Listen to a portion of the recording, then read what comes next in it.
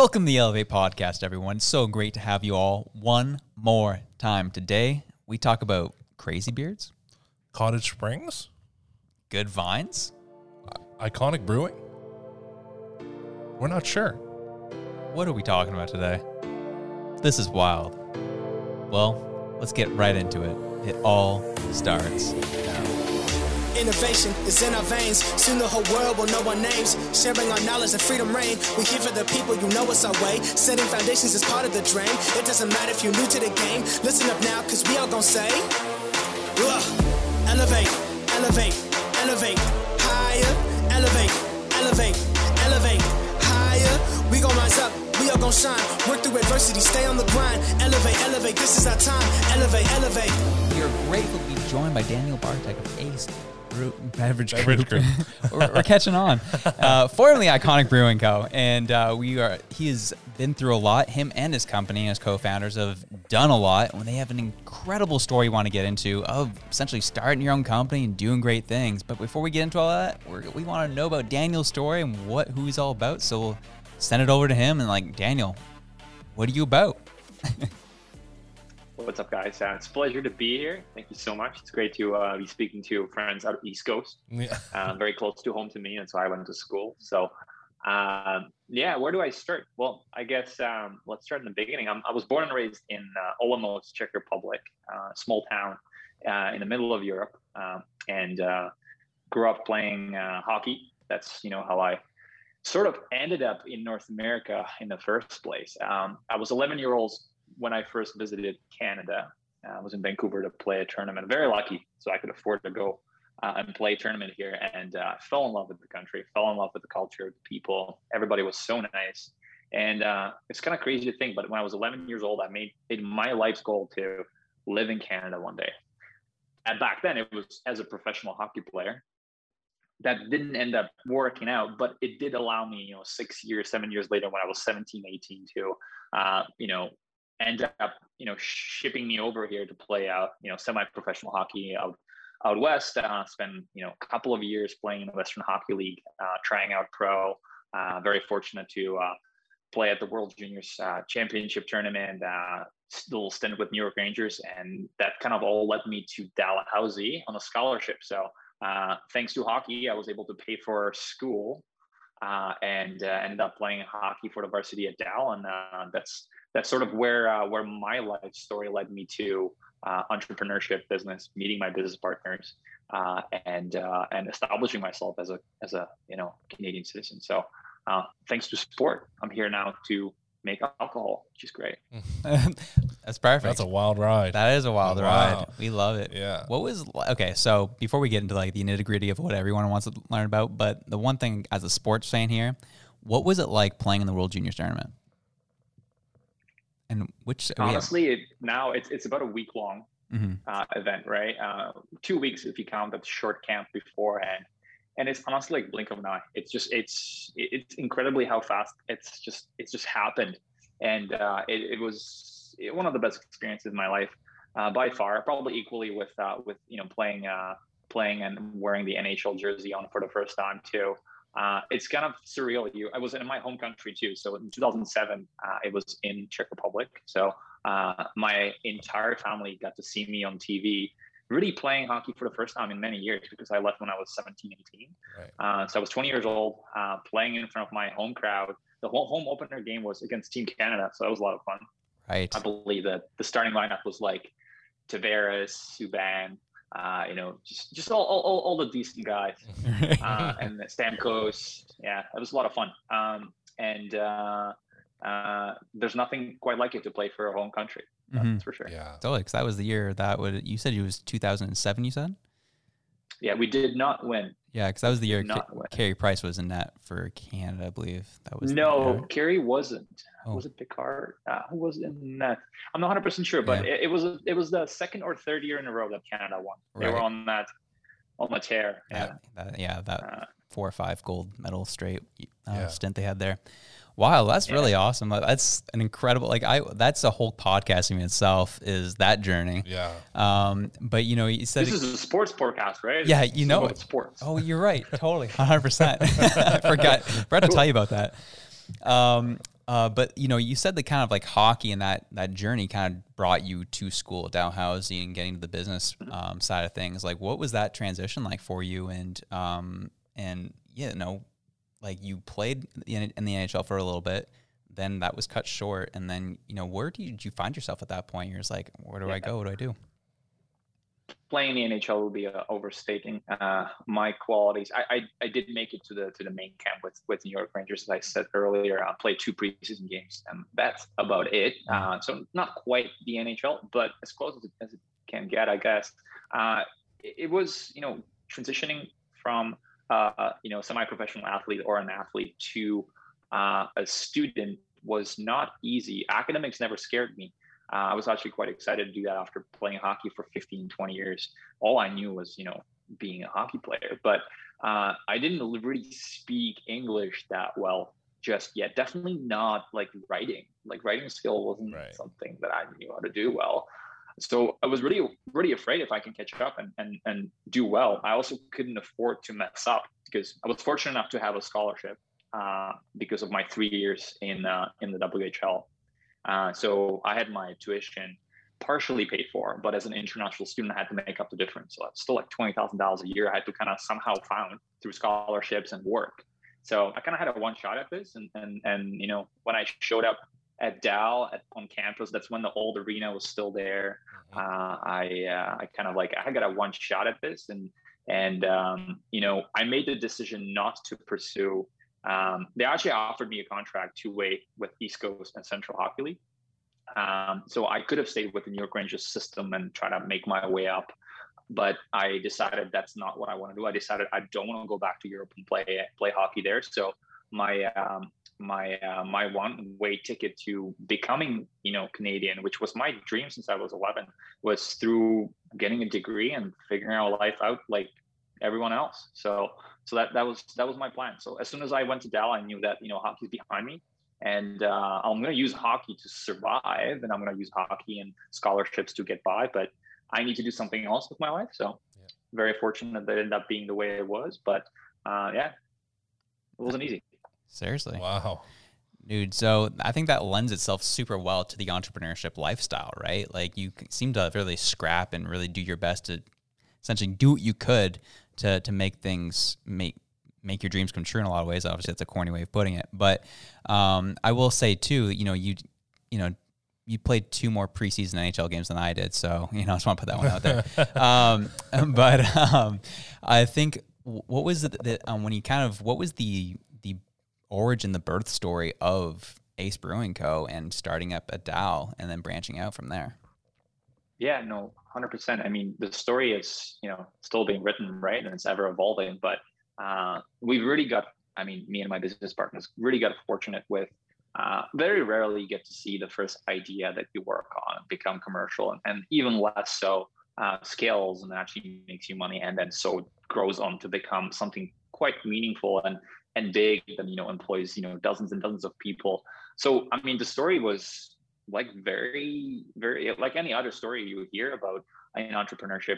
We had an idea, we got together with, 2 friends. It was 3 of us at the onset. One of my friends that I met at Dal and my business partner, Cam McDonald. We were both part of the same commerce program here at Dal. And his buddy from back home, Bobby Destin, he was going Western. And he was actually the originator of the idea behind the first packaging bottle called Sage that we worked on. And that first idea turned into, a real thing real fast, actually almost too fast, because I remember I was in my 3rd year pursuing my degree in finance, interviewing with the banks in Toronto, looking for making, very, very decent money, having a stable career in finance.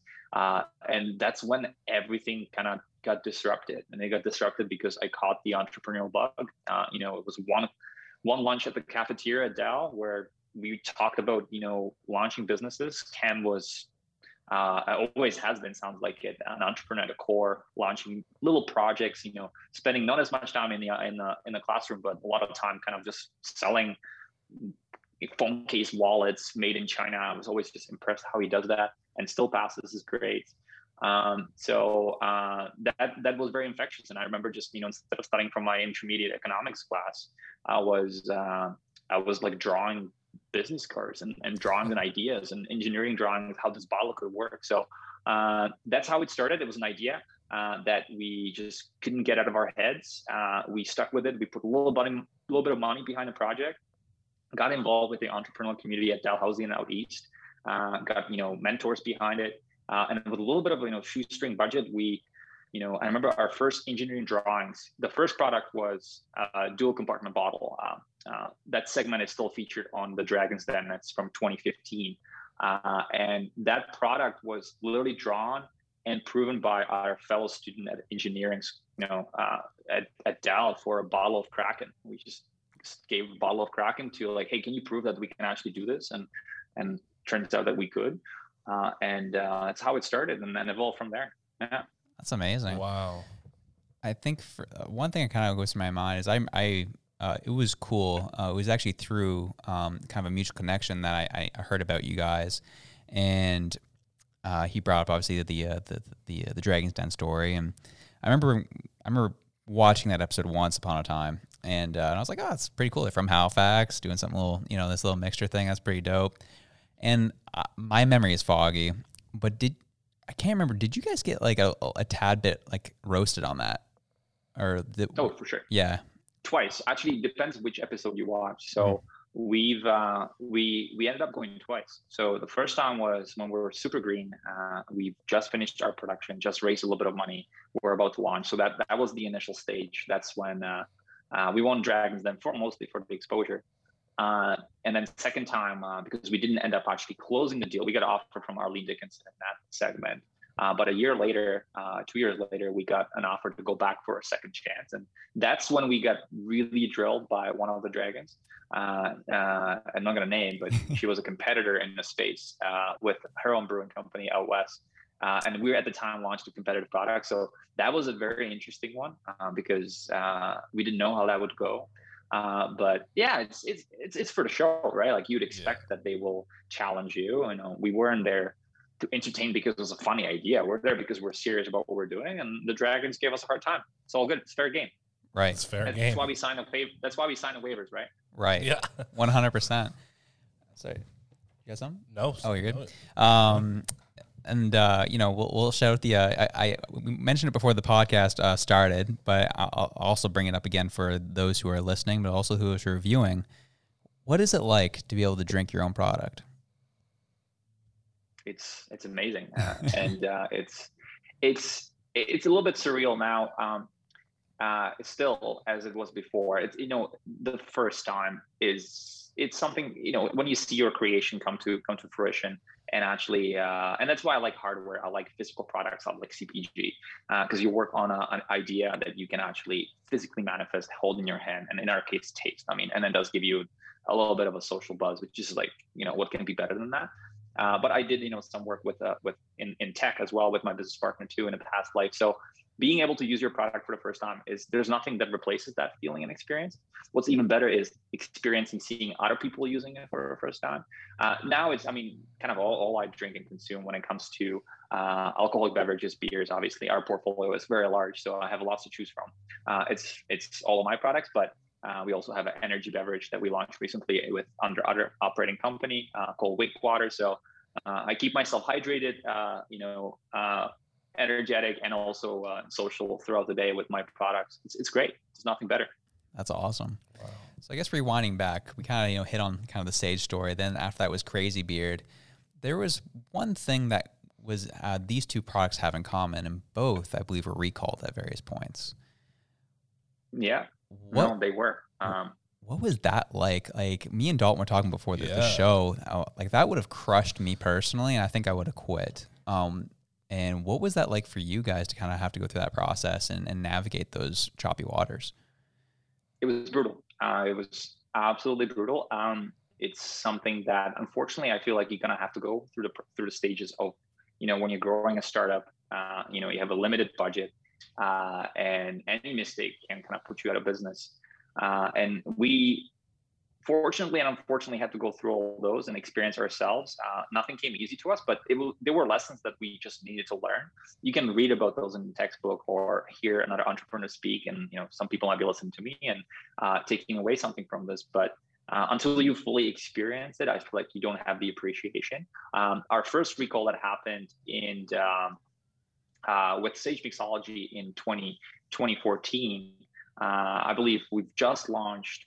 We've just launched on the LCBO website, and I believe we've looked at the product. It was about to be sold for sale for the first time, and that's when we kind of learned that our production facility that we hired to do our product, they had a contamination, and every single bottle that we delivered to the stores with pretty much all the money we've had raised to date has to be recalled. And not only recalled because it's not good, it wasn't dangerous to consume, but there had a yeast contamination, which essentially makes the bottles to explode over time because the yeast creates oxygen and that just explodes in a concealed environment.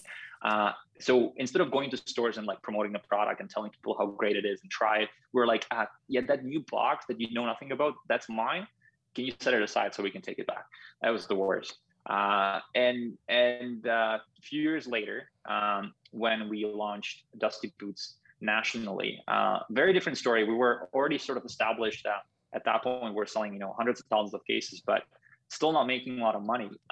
We pretty much 10% of all our production in one production run had to be recalled. And because of completely different situation, it was a very humid summer and our production facility didn't do a proper, drying of the cans. So they all had a defect on top of the can, and they all popped across the country at the same time. It almost felt like in a snap of a finger, we had tens of thousands of cases or, tens of thousands of units just explode, whether it was in a warehouse or on a truck, like literally like snap a finger.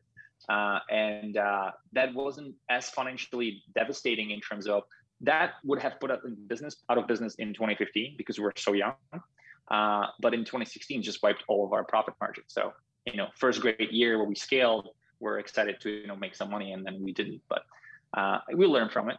We learned that, you have to be super paranoid about production. You have to be vigilant, and you have to prepare for the unimaginable. So, not great, but hey, we survived. So we're still here. Totally. That is an experience, and these are the things that really shape people, right? And shape, entrepreneurs alike. And can you take the punches to the face and keep moving forward? And you clearly did it. And I think that also lends itself well from, you being a hockey player, like, going through a lot and trying to get big. Like entrepreneurship and sports, I find are very similar in terms of you can tend to hit a lot of adversity, and it's what are you going to do with it? Yeah, 100%. Totally. 100%. I mean, that's life too, right? In general, like entrepreneurship is no different than being a professional athlete or you're just gonna give it all. You can't quit just because you lose a game. You can't quit just because you had a bad season. I mean, you can, but then you're not gonna achieve anything. So if you want to make it, then it's dedication, and you have to expect you're gonna knock down, and it's about how you rebound. These were great lessons. Honestly, there was lots of great in between. And it's never easy. Like, the bigger you get, the more complex and more costly those mistakes are. You're just better equipped to survive them. You're better equipped to make it to the next round. These blows when you're a young company are, devastating. I remember to this date, I was, there's this 10-second moment. I was on a subway line going to Finch West Station, a long drive from downtown Toronto, or a long subway ride, should I say. And, I was just this kind of a empty feeling of, I left school to continue pursuing this business. So I didn't really graduate at that time. I said no to all the job offers that were presented with me. We were running out of money, and we had a recall happening, and I had to meet this engineer to kind of figure out how to deal with it. And I was just like looking at all these job postings and on a subway for like career in this or university there. And I was just like, well, I was like, one course away from having that degree and having that job. And I was just like, what am I doing? And it was like, honestly, the only time in my career where I thought about that 5-second thing. And I was like, honestly, I have nothing to lose. I'm doing what I want to be doing. I'm learning. These are like invaluable lessons. And even if it doesn't work out, I'm going to give it all. And it did. So yeah. That's a beauty. There's something about taking on risk and it working out, right? It's definitely a sweet experience when it works out, for sure. 100%. So for you, obviously you guys have an incredible suite of products that you offer. What was the product that really kicked it off, that really you feel like once we got there, that was the big turning point where we just saw scale, like it just scaled incredibly and everything, the floodgates just opened up? Right. We've saw that in waves over the years. So we've been around for 8 years. Our first product was, as I mentioned, Sage. Only survived for about a season and a half. And we decided to actually retire it to focus on more profitable and scalable products. So the very first product we named our company after, Sage Mixology, wasn't an ultimately successful one, but it got us into the game. We launched 8 distinct brands over the past 8 years, and this is prior our merger with Ace Hill, which we'll touch on, I guess, in a little bit. But Sage Mixology launched Sage. Then we went into produce a product called Crazy Beard. And although this product's no longer around, it was a pivotal because it allowed us to stay alive. We only had, X amount of money left, and we had to do something that had to scale and had to provide. And this product became a very, very widely popular in its 2 seasons in the market. The first scalable product that we've kind of like, going from like a couple hundred cases to a couple thousand cases to like going a couple 100,000 cases in a matter of a few months was really the launch of hardwood beer in Canada. So Dusty Boots hardwood beer, I believe it became fairly popular at least as well. And to this day, you can still enjoy it at your local NSLC. That really put us on a map in terms of, we were the first to market with a great tasting liquid that people love and enjoy. And that really, we couldn't produce enough. Like we produced probably 1/10 that first year, and we could have produced, sold 10 times more if we just had the capacity, because we're still very small and growing. So that was the first taste of sort of, okay, we're up to something. We know how to brand, we know how to develop liquids. The product market fit is something that we're decently good with. So that was the first taste of what's to come. And really the crazy pivotal moment for us was in 2016, 2017, when we started noticing that, the sweeter type drinks, the sweeter type portfolio does just not resonate well with our ethos.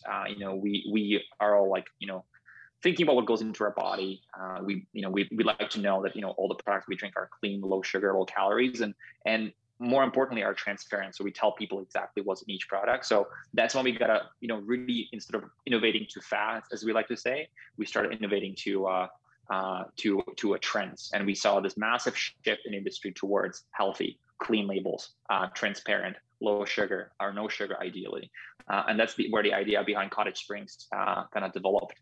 And Cottage Springs, on its own became a beast in a very relative short period of time. And now it's sold coast to coast from BC to Halifax. And it's one of the, prominent brands in Canada in the beverage alcohol space, which is really great.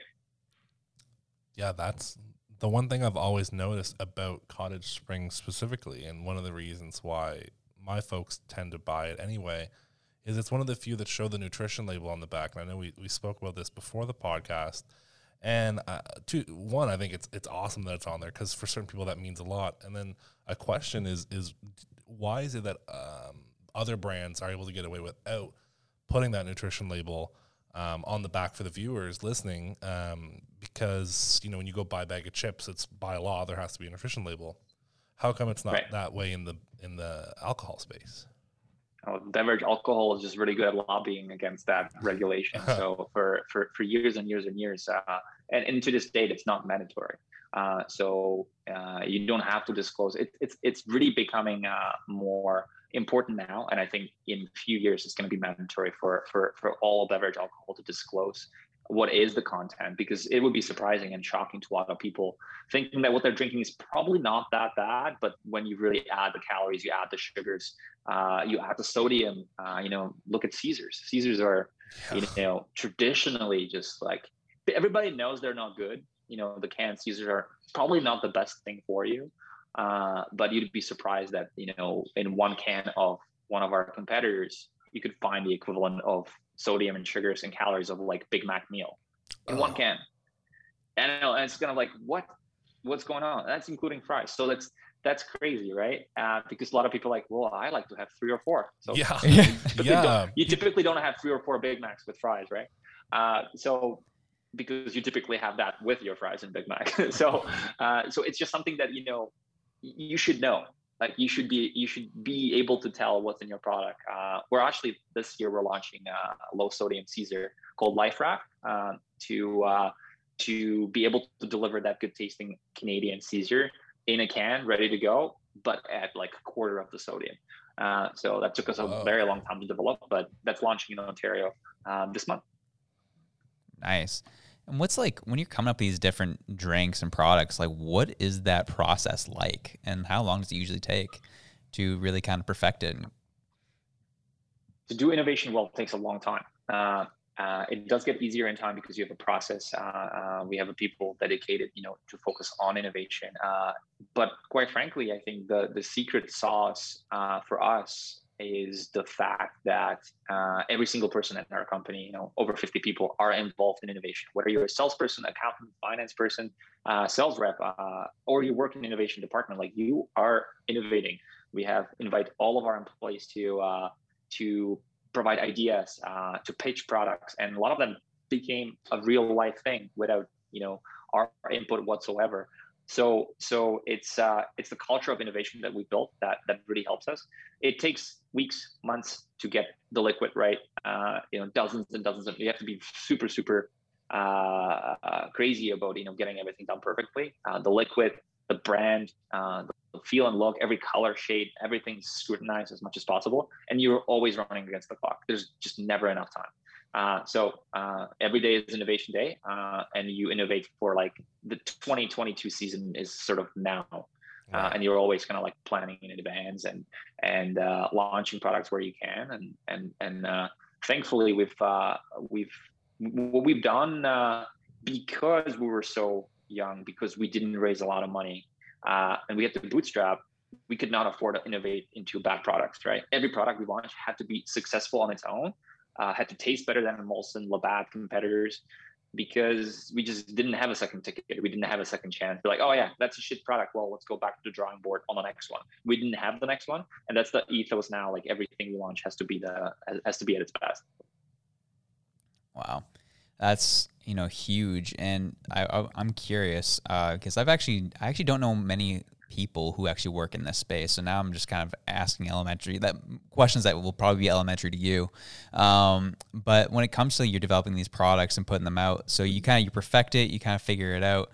What's it like trying to make sure that is scalable and be repeatable? And how do you make sure that every can tastes right and tastes well? Well, it's a challenge, especially when you consider we're producing in a half a dozen different facilities across many provinces in Canada now. Yeah. With different team, different staff, different water supply. So it does become a challenge. Quality control is an ongoing, challenge of ours, and anybody who's selling at our scale nationally. So, there are certain things you can do and make sure that we know what we're doing because we've done it before. So certain recipes are scalable just because we know inherently it's not that difficult to scale. The hardest part, quite frankly, is when you develop something in a small scale in a lab, in our lab here in Toronto, or over the bench. You just make something up. You add natural flavors. It tastes great, but then how do you make this one can into 10,000 liter or 100,000 liter barrel to taste the same? That scalability is hard. But once you make it once, you establish the recipe, it's just repetition. So just adhering, making sure that all the processes and steps are applied for, regardless if it's produced in Montreal, in Toronto, or in Calgary.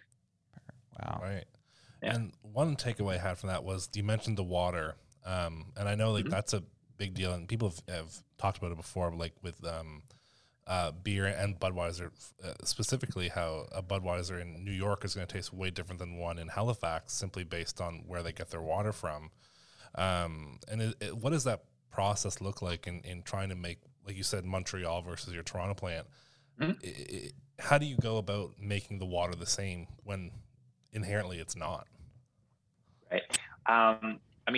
there are differences between products like vodka-based coolers, which is a lot of our portfolio, and now, with Ace Hill and the big portfolio that we have on the beer front that requires slightly different things. But at the end of the day, I mean, we're very lucky in Canada. We have a high quality source of water essentially everywhere. A lot of people take it for granted, but we have some of the best water in the world.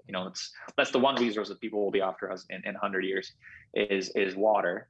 But there's different aspects of the water, how alkaline it is, and a lot of these things you can treat for. So water is treated and should be treated the same way, make sure that it's clean, so there's certain treatment of the water that you can apply across.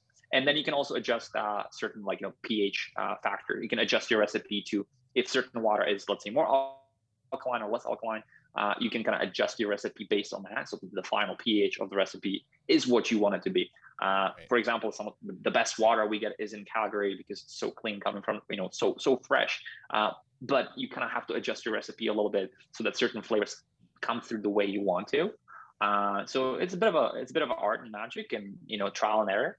But after a while, it's, we're very lucky we don't have to, import water from somewhere, because our water is high quality source in Canada, pretty much everywhere you go. Nice. That's really cool. And so you guys have, seen some great success in Canada. Is there any obviously I'm sure you've talked about how you're always thinking 2 years ahead. Is there any kind of thought of all right, let's try to penetrate the States a little bit and go into that market? Right. US, the big question, when are we going to US? Are you going to US? Our plan here so far has been about, delivering on the innovation ethos of our company, making sure that we're bringing innovative products to the marketplace. And there's tons of growth and opportunity within Canada still for us to achieve that. We want to be the best company there is in Canada for that first, before we're ready to make a move and then innovate towards a different consumer in a different country. Quite frankly, there's over 50 states. They have different perceptions. In Canada, you have a big difference between what the West Coast and East Coast, what the interior consumer is very different from the East Coast. And so there's lots of nuances that we still have to learn. Our goal is to, make sure that we do a really good job to cover Canada from coast to coast, and become, very prominent player in that space. That was one of the main drivers behind our merger with Ace Hill in November last year. Is to kind of, we've been friends, competitors with Ace Hill founders for a couple of years, but kind of, offer the same consumer with different offerings, because they're focused around their beer portfolio, their radlers, they're well known for that. And our vodka-based coolers, Cottage Springs and other brands have been kind of like going after the same thing. But to have that scale, to be able to do something really well and scale it across Canada, took a couple of years for us to figure out. And once we're ready, you never know. Entering US could be important, but right now we have lots of growth opportunity out west. So we've pretty much just started in Alberta and BC. Those are two biggest markets after Ontario. We really don't have much of a presence in Quebec yet. So there's tons of growth opportunity, and we can multiply ourselves a couple of times before we even have to go think about going to US. Totally. Wow. Yeah, that's super cool. And you mentioned there the merger with Ace Hill. And I know when we first started the podcast, we had a bit of confusion as to whether or not it was from Iconic Brewing or from Ace Beverage Group. So I'm assuming then Ace Beverage Group came from a merger of Iconic and Ace Hill, or is it another brand? Correct. Another brand. So because you've already mentioned a few brands leading up, so the company's gone through a multiple brand names. We made it as confusing from a naming perspective as possible. That's by design. The funny thing is, what our consumers know us by are the brands we create. And as I mentioned, on the Iconic front, we've created about 8 brands that scaled beyond 1 or 2 provinces, some of them nationally. But most people wouldn't know they're coming from Iconic Brewing Company. So when we launched Sage Mixology, that was our first business. Yeah. That was it. One product called Sage, business called Sage Mixology. But then we started innovating into, Crazy Beer, Dusty Boots, and other brands. So we changed our name into Iconic Brewing Company, kind of to allow us to have a platform for multiple different brands. But we call ourselves a brewing company while we weren't really doing much brewing because a lot of these products are spirit based. Confusing, I know. But again, it's an industry name that our buyers would know us by, our distributors would know us by.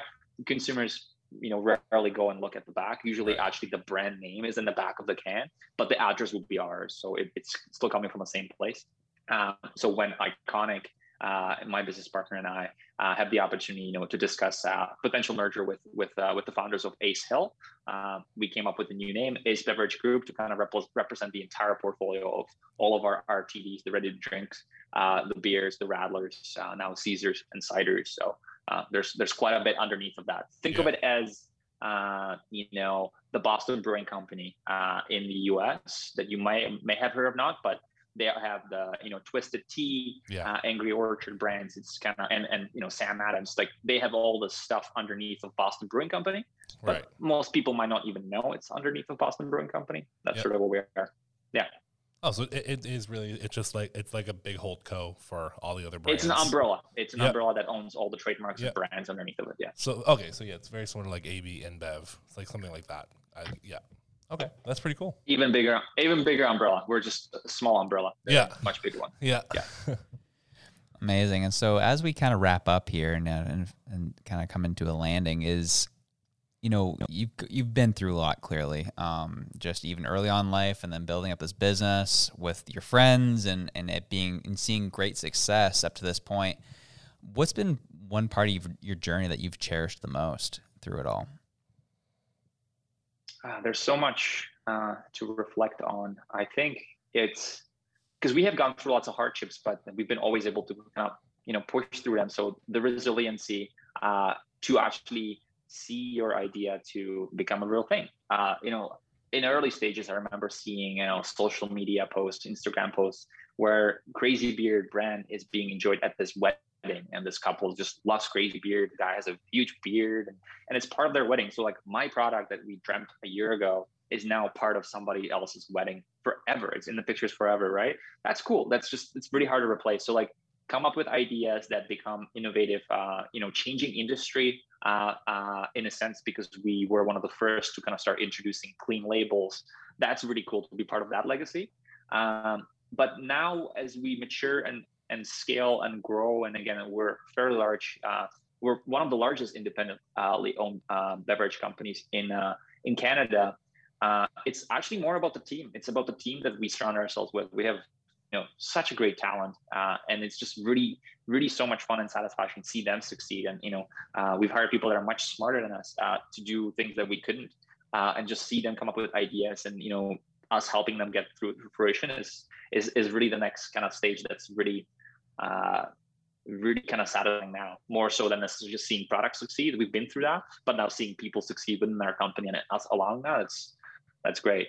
The next big stage for me and for us is kind of knock down some of the behemoths in the industry. Like we're right up there. Mentioned AB InBev, Diageo, Mark Anthony with White Claw. Like those are up there, and we're literally right next behind them. And give us a year or two, and in certain provinces we will be ahead of them, which is really cool. That's awesome. I love it. And we look forward to being able to see you be able to accomplish that, and we'll be here rooting for you out in Halifax. Great. Well, thank you so much for taking the time. I know you're super busy, and also just moving offices not too long ago, and all that jazz. But very grateful for your time, and hope you have yourself a great night. Appreciate it. Thanks so much, guys. Awesome. Good luck with the future podcasts, and grab a couple of Cottage Springs in the NSLC for me, and let's have a cheers this weekend. 100%. Love it. I'll do it. I'll make sure to tag you in it. Let's go. Awesome. Have a good one, Cheers. dude. See ya. Right. Bye, guys. Well, that was awesome. That was quite an episode, I'll say. To hear just from where he started, where they are, I can't even say ended, because like he said, his story is just constantly being written. Dude, they're just getting to the precipice of what they're doing. And to say we're competing with AB InBev, White Claw next year, NSLC, we're coming those for are them. big names, man. Dude, that's what I think what everyone wants to be at if they're running a business. Totally, you want to go for the big guys. 100%. No one wants to compete with the people on your level. Mm-hmm. You want to get to the next and to be like right under. That's crazy. To be right there and just taste it. And you can tell even with him, like he's got an amazing drive. Oh, he's driven. Totally. And of course, being a, ex-hockey player. Yeah. He's got that drive, he's got that tenacity. Yep. It was sweet. Well, we were so grateful for him to take time with us. Totally. And pleased that he was still working. So yeah, he took time out. He literally was still working. And he was like, yeah, I got 30 minutes to chuck to these jabronis. Yeah. Yeah, which I mean means the world to us. 100%. So We both run companies, not in that scale. Time is valuable, though. We just know that time is valuable, and we can only imagine on that level how valuable your time is too. Yeah, absolutely. So with that being said, we are grateful to all of you for joining us. So whatever you're doing, whether it be going to the 100% full capacity gym, or enjoying a Cottage Springs, or just enjoying time at the cottage while drinking at Cottage Springs, whatever you're doing, wherever you are, we love you. We're out.